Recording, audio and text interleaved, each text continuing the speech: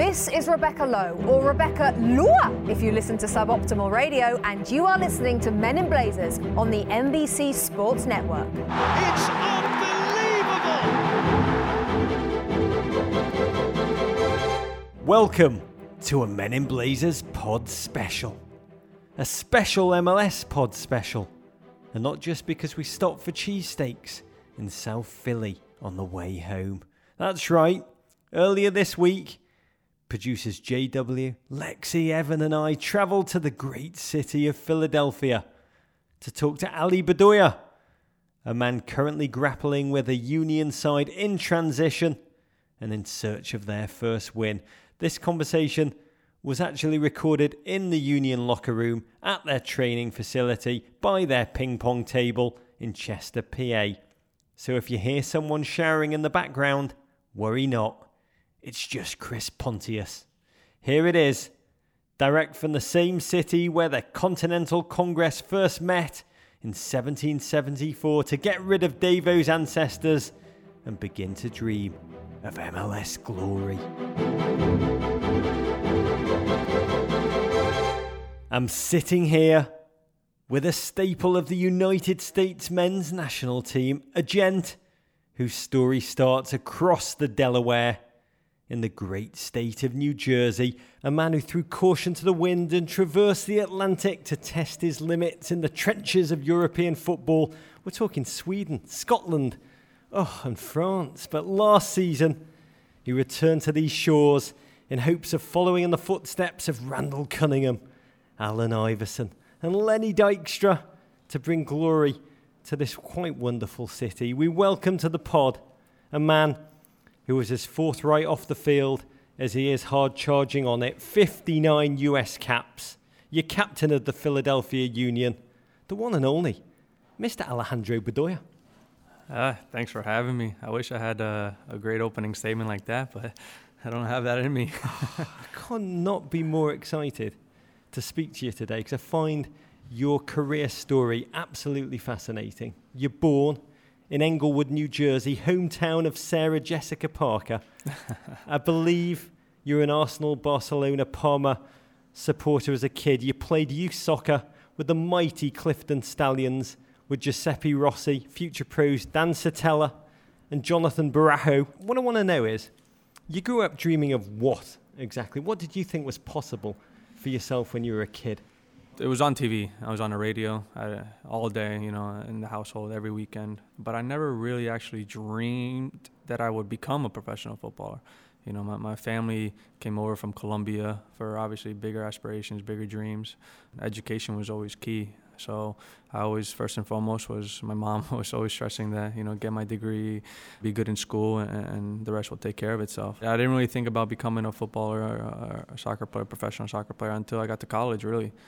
I always dreamed that I would become just like my father, a successful businessman, somebody that worked hard and got to where a great position in his own business and was well respected by his peers. So as a kid, you were focused on the American dream, less a footballing dream. Correct. But yes. at the same time, footballing blood, it flows in your veins. I mean, your grandfather was a goalkeeper. Your father followed in his footsteps as a player, both men, professionals in the Colombian League. Did their stories fuel your imagination as a kid? Yeah, it definitely did. My grandparents lived with us, actually, in our home. That we had a guest room, and that's where they lived. That is the greatest. Yeah. So with my grandfather and his portable radio, always carrying it with him everywhere, in every part of the house that he was going. And we had like this little black box, as you call it, cable box. I don't know, it was illegal, I guess, but we were able to get all these games from Italy and Spain and especially South America. We watched a lot of Argentine soccer. Whenever I had a chance to go to the park, if my father was still at work, my grandfather had time, so I would be with him. And he was a goalie, so he was always, make sure, whatever it was, whether it was between two trees or two cones or two pairs of shoes, he would stand in there and have me and my brother kicking balls at him. One of our homes that we lived with growing up was next to the park. And at that park, we built our own little soccer, like little mini field, put up 3 planks of wood and built our little goal, but it actually faced our living room at our home. And so if you hit it over the goal, and over the bushes, it hit our home. And there was one time where I hit the ball, I guess, pretty hard. I was maybe 9-10 years old, and I just smashed it and smashed right through the living room, the windows, the glass, shattered it. And my father was like, "That's a good boy. That's what I want from you, because I want you to learn. I don't care where you hit it. I want you to be a finisher. If it hits the lights, good attempt. Hit the next shot just as hard." I love your father. I do. I think he saw in the future, he saw that goal that you scored against PSG. He glimpsed it right then and there. But it was really college where you started to think about a putative career in the professional games.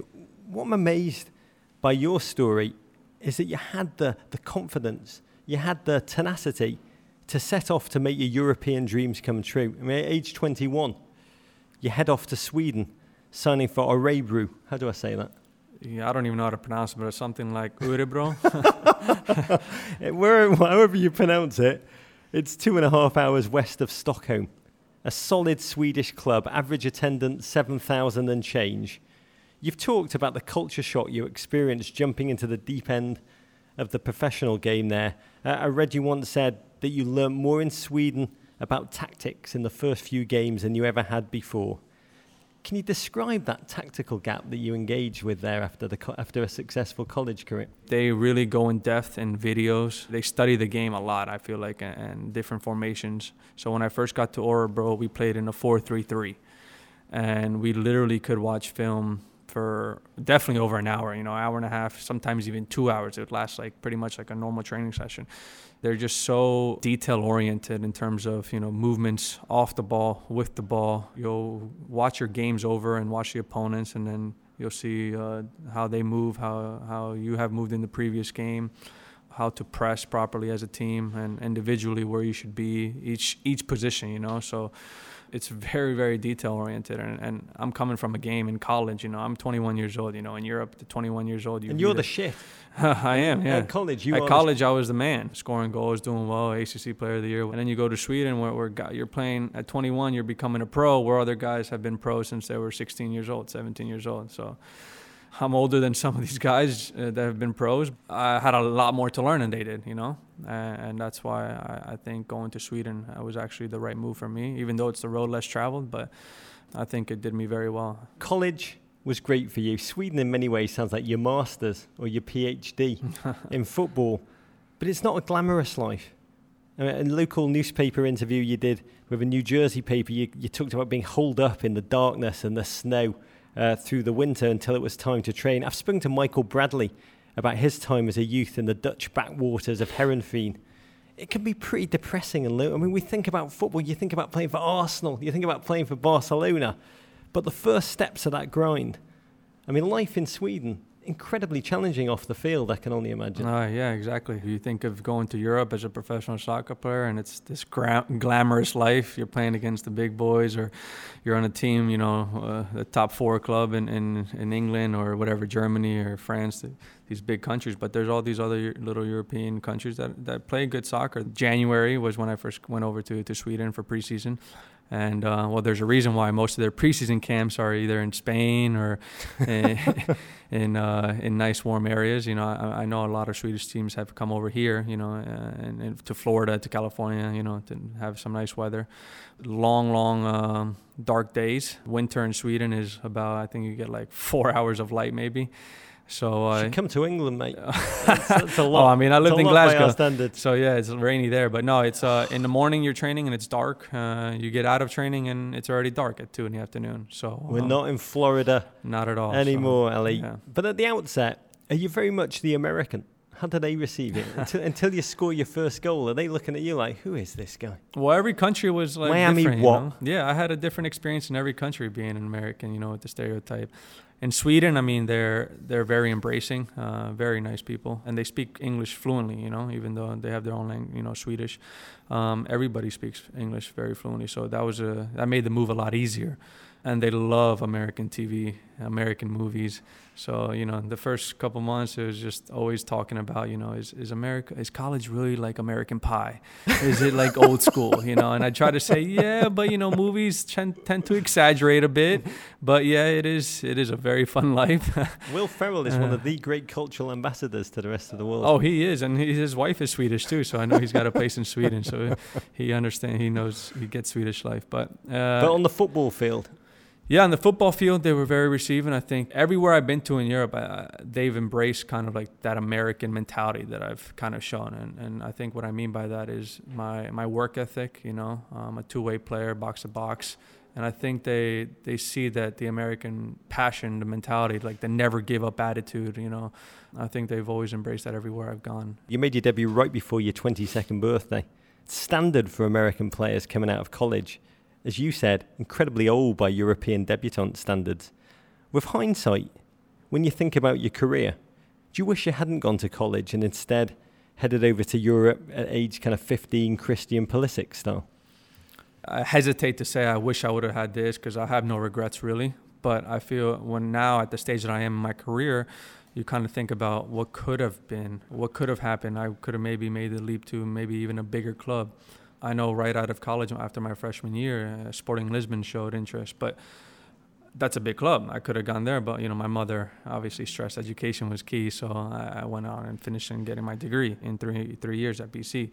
So do I wish maybe I would have started my development in Europe like maybe a Pulisic did and gotten able to play with professional guys who were professional and then being in that environment? Yes, sure, maybe. But at the other side of it, I was able to get my education and I had a great time in college, university life. I learned a lot, and here I am, outside of the football, I'm still a business-minded person, and, I have other interests as well. And so I feel like that's made me a more well-rounded person. You're one of the few footballers I've met who has real estate concerns and a thinker to table coffee business. There's not many of those around. We'll save that conversation for my other podcast, Coffee Drinking Today.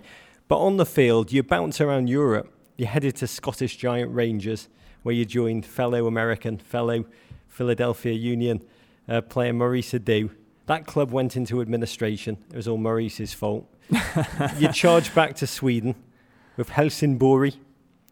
What does it feel like being an infantryman in European football's leagues? Do you have a long-term plan?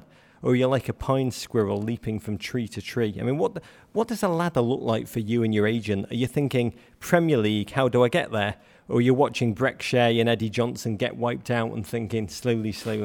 Your dream is to play at the highest level possible. Some will say right now the Premier League is the best league in the world. That's maybe debatable, obviously, but... Rebecca Lowe would say that. I would have loved to play in that league, of course. But at the same time, for me, it was always about the long term. When I left Örebro to go to Rangers, there were obviously other clubs and other leagues interested, but I saw the possibility of being able to team up with a fellow American teammate that would make maybe the transition better. But at the same time, Rangers, it's not just a club, it's an institution. For me, I saw that as a great opportunity. The fan base is amazing. And Glasgow is a cool city, great vibes, yeah. Even though I don't understand their English at all times, it was still a very, very fun time.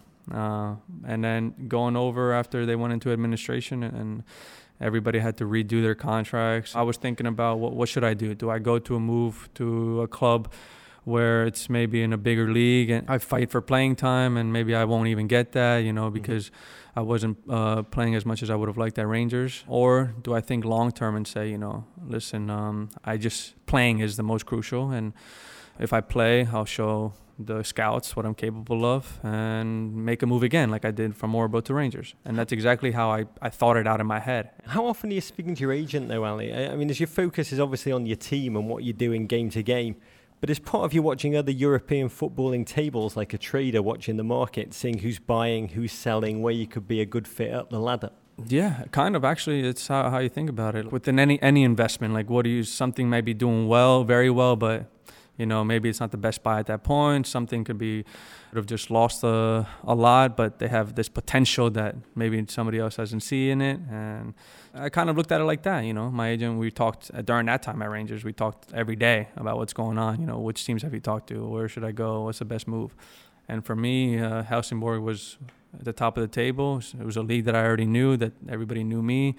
And I knew that they would have the chance to play in Champions League and European football. So for me, that was like the diamond in the rough type team that I could be a part of, that I knew I could definitely play a part and do well and showcase my ability to move on.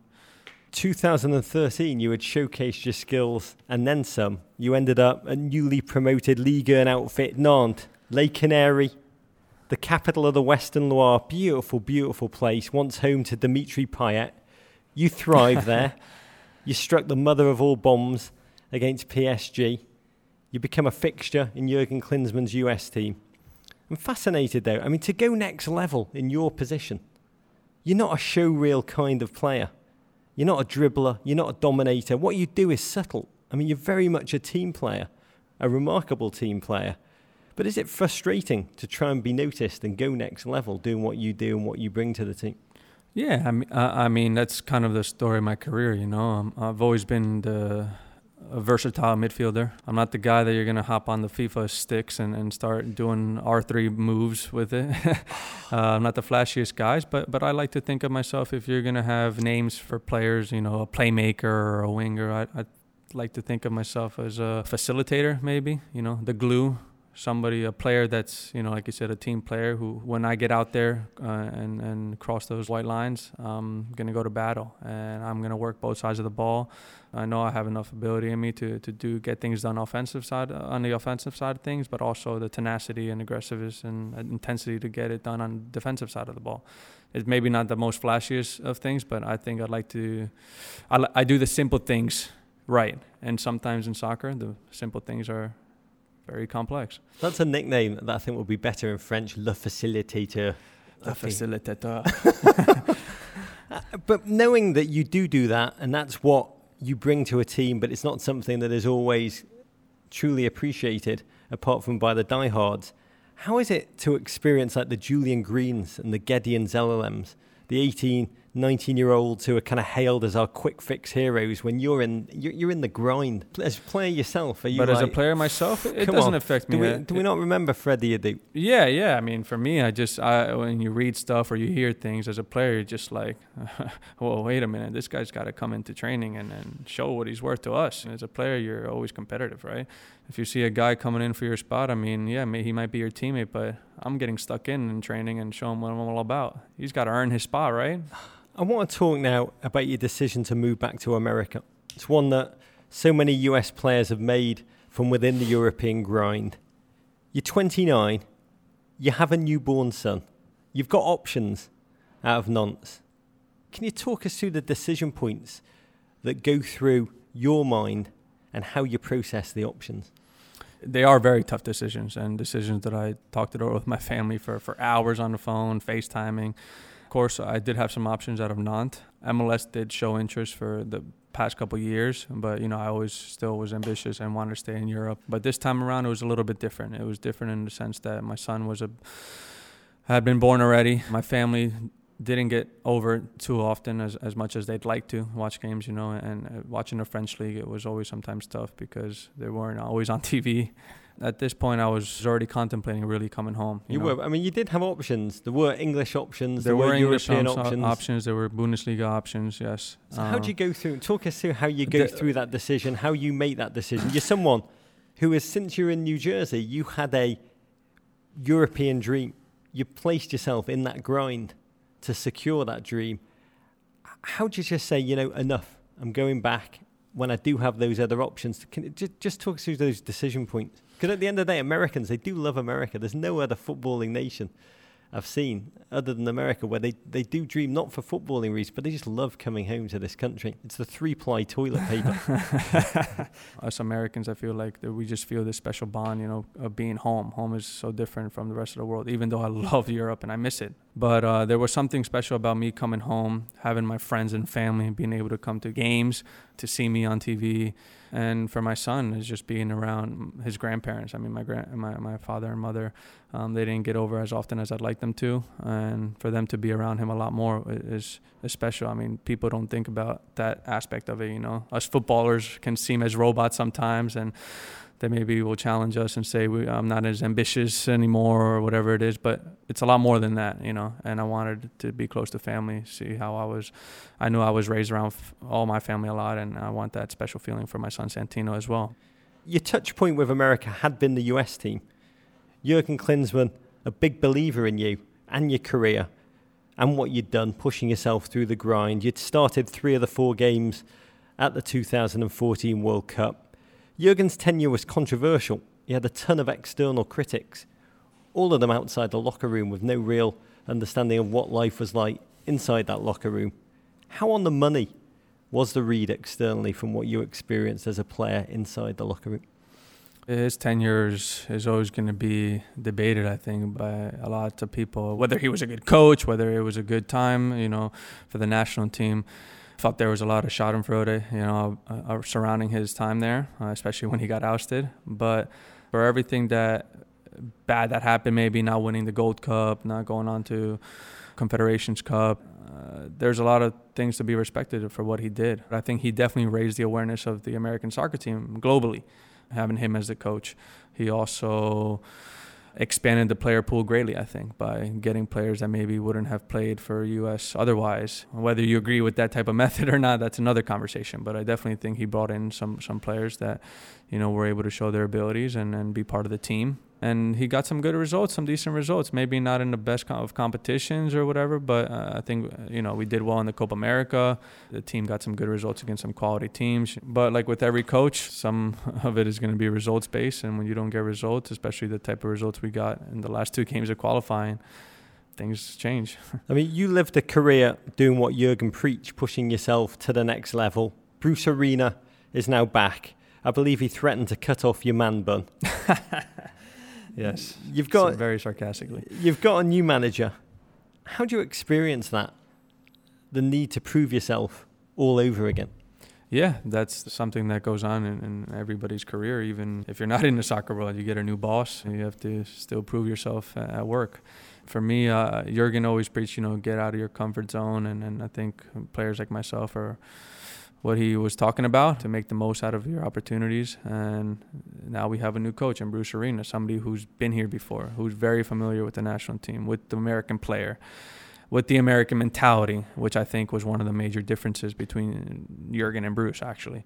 It's all about embracing those challenges and competing again, like I mentioned before. Do you do so exhaustedly? Do you do so excitedly? Do you do so, oh, really, do I have to do this again, Lee? I mean, really, what is the adjective that you use as you have to kind of, you'd won one guy's trust. Jurgen, massive believer in what you brought to a team. It actually worked out pretty well. I mean, in terms of the transition. There was a couple of months in between, so guys could take a deep breath. Guys had time to, you know, think about their own situation. And when you lose, it's a coach's fault, right? But at the same time, we players have to take some responsibility for those losses too. We're going into January camp. It was like a breath of fresh air with Bruce in the house. Everybody was ready to compete and show their worth. There were some new faces, new players, some guys that didn't really get that opportunity under Jurgen, that had some fire under their skin. Dax. Yeah. Benny. But yeah, so you just take it in stride. You arrive in Philadelphia. Ernie Stewart's Union. So when you finish that first game in MLS, what are your thoughts when you go home? You're like, oh, God, that was physical. Or you're like, wow, I've got more time on the ball. Or have you got less time on the ball than you imagined? What are you thinking going into your next training session? It is a very physical and athletic league. But my first start was against New England Revolution in Boston. Or not really in Boston, but approximately in the vicinity of in the Boston. vicinity. Boston-ish. And we ended up winning 4-0.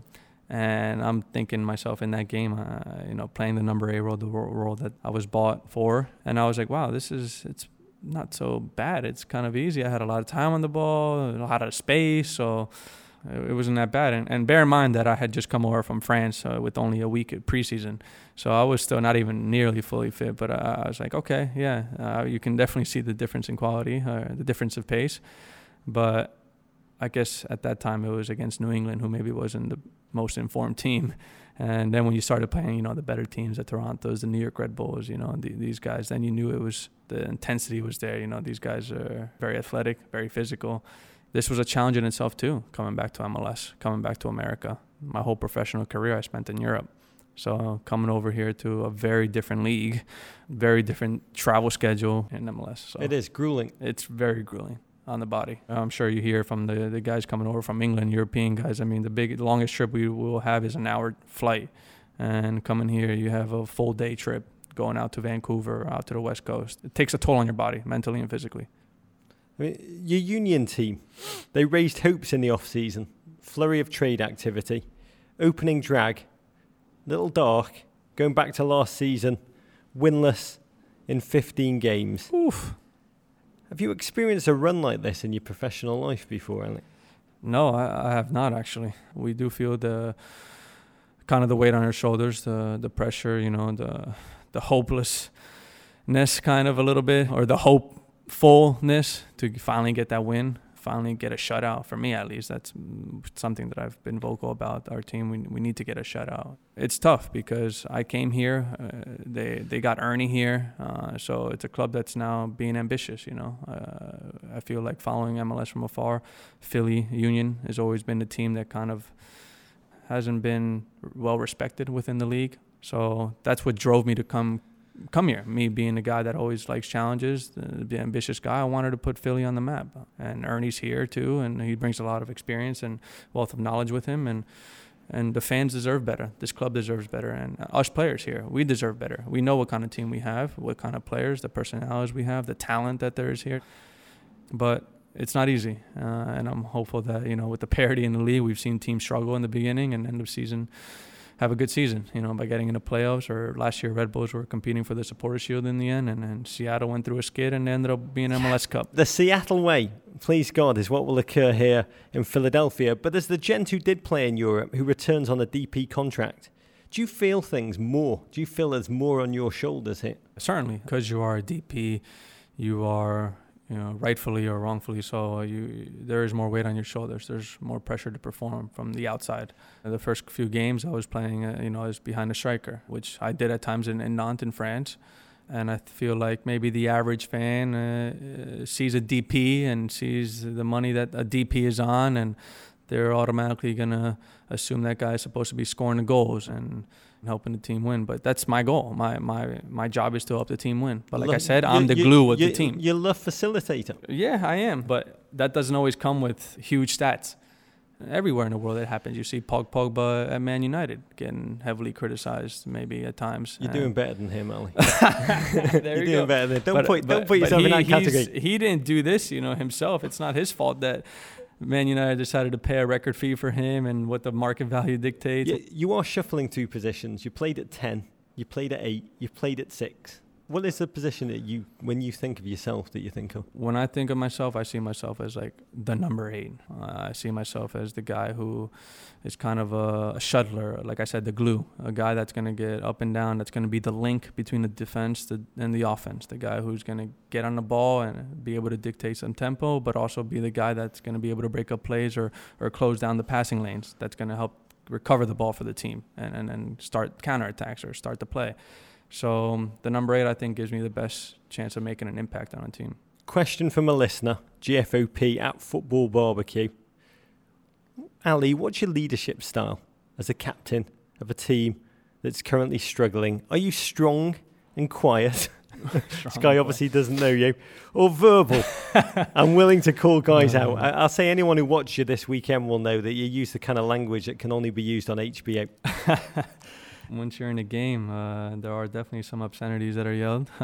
It's part of it. You go to battle. But for me, on the field, I can be vocal, but I'm not going to be the guy that on the field is going to really out you or that you're going to really see me verbally abusing somebody or something. That's not my style at all. I think I'd like to be the guy that leads by example. And by that, what I mean is maybe you saw something like that this past weekend against Montreal. When you fret the French you learn at Nantes. Yeah, the French. I was saying some things to Simon and Bernier and stuff. But no, just showing my intensity, being aggressive and not being afraid of getting stuck in. And I think towards the end of the game, you saw me battling, with Piatti, with the winger that Montreal had, and winning balls back from my team and winning tackles. And I feel like if my teammates could see what I'm doing and the energy I'm putting in, even though I'm about to cramp up, they can feed off of that and give them that extra energy. It didn't help us this weekend, but that's kind of how I lead by. And then I wear my emotions on my sleeve. Players will tell you, my teammates will tell you that when we lose, I hate losing, and I think that's what really makes me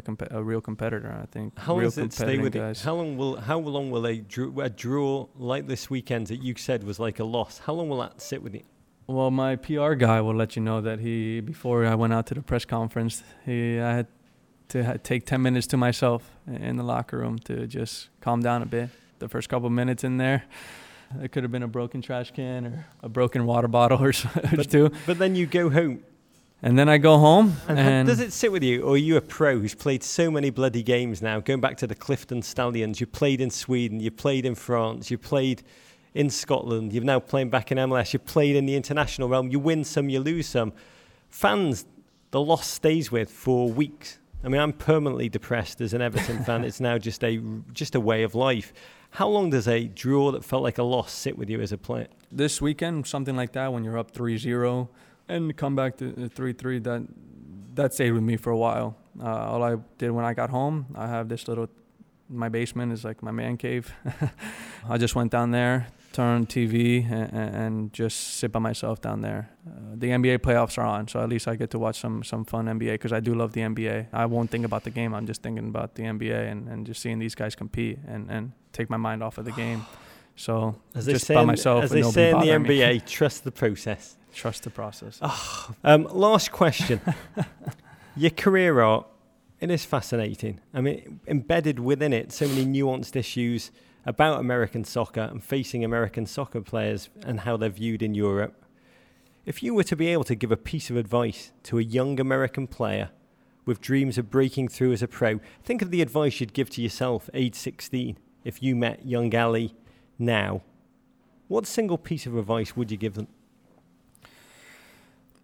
For me, soccer is just like life. You have to be passionate about the things that you do. Whatever you decide to do, whether it's you really want to go with trying to become a professional soccer player or something else in life, make sure you're passionate about it. Because when you're passionate about something, you're really focused on getting something done, and you're going to do everything you can to do it. And once you are able to do it, it doesn't feel like work. It's fun. It'll make you happy. Even though there'll be some frustrating times, you'll get over those humps, and life will be a lot better the next day. And these words from a man who has survived dark nights in Sweden, financial meltdown in Scotland, and the beginning of a career here in MLS, which we do wish, as American fans and fans of the US men's national team, will go from strength to strength. Those are truly words to live by. Ali, thank you. We love Ernie Stewart. We love Philadelphia. The Union fans, they really do deserve to sample glory, and we wish you and your club Godspeed.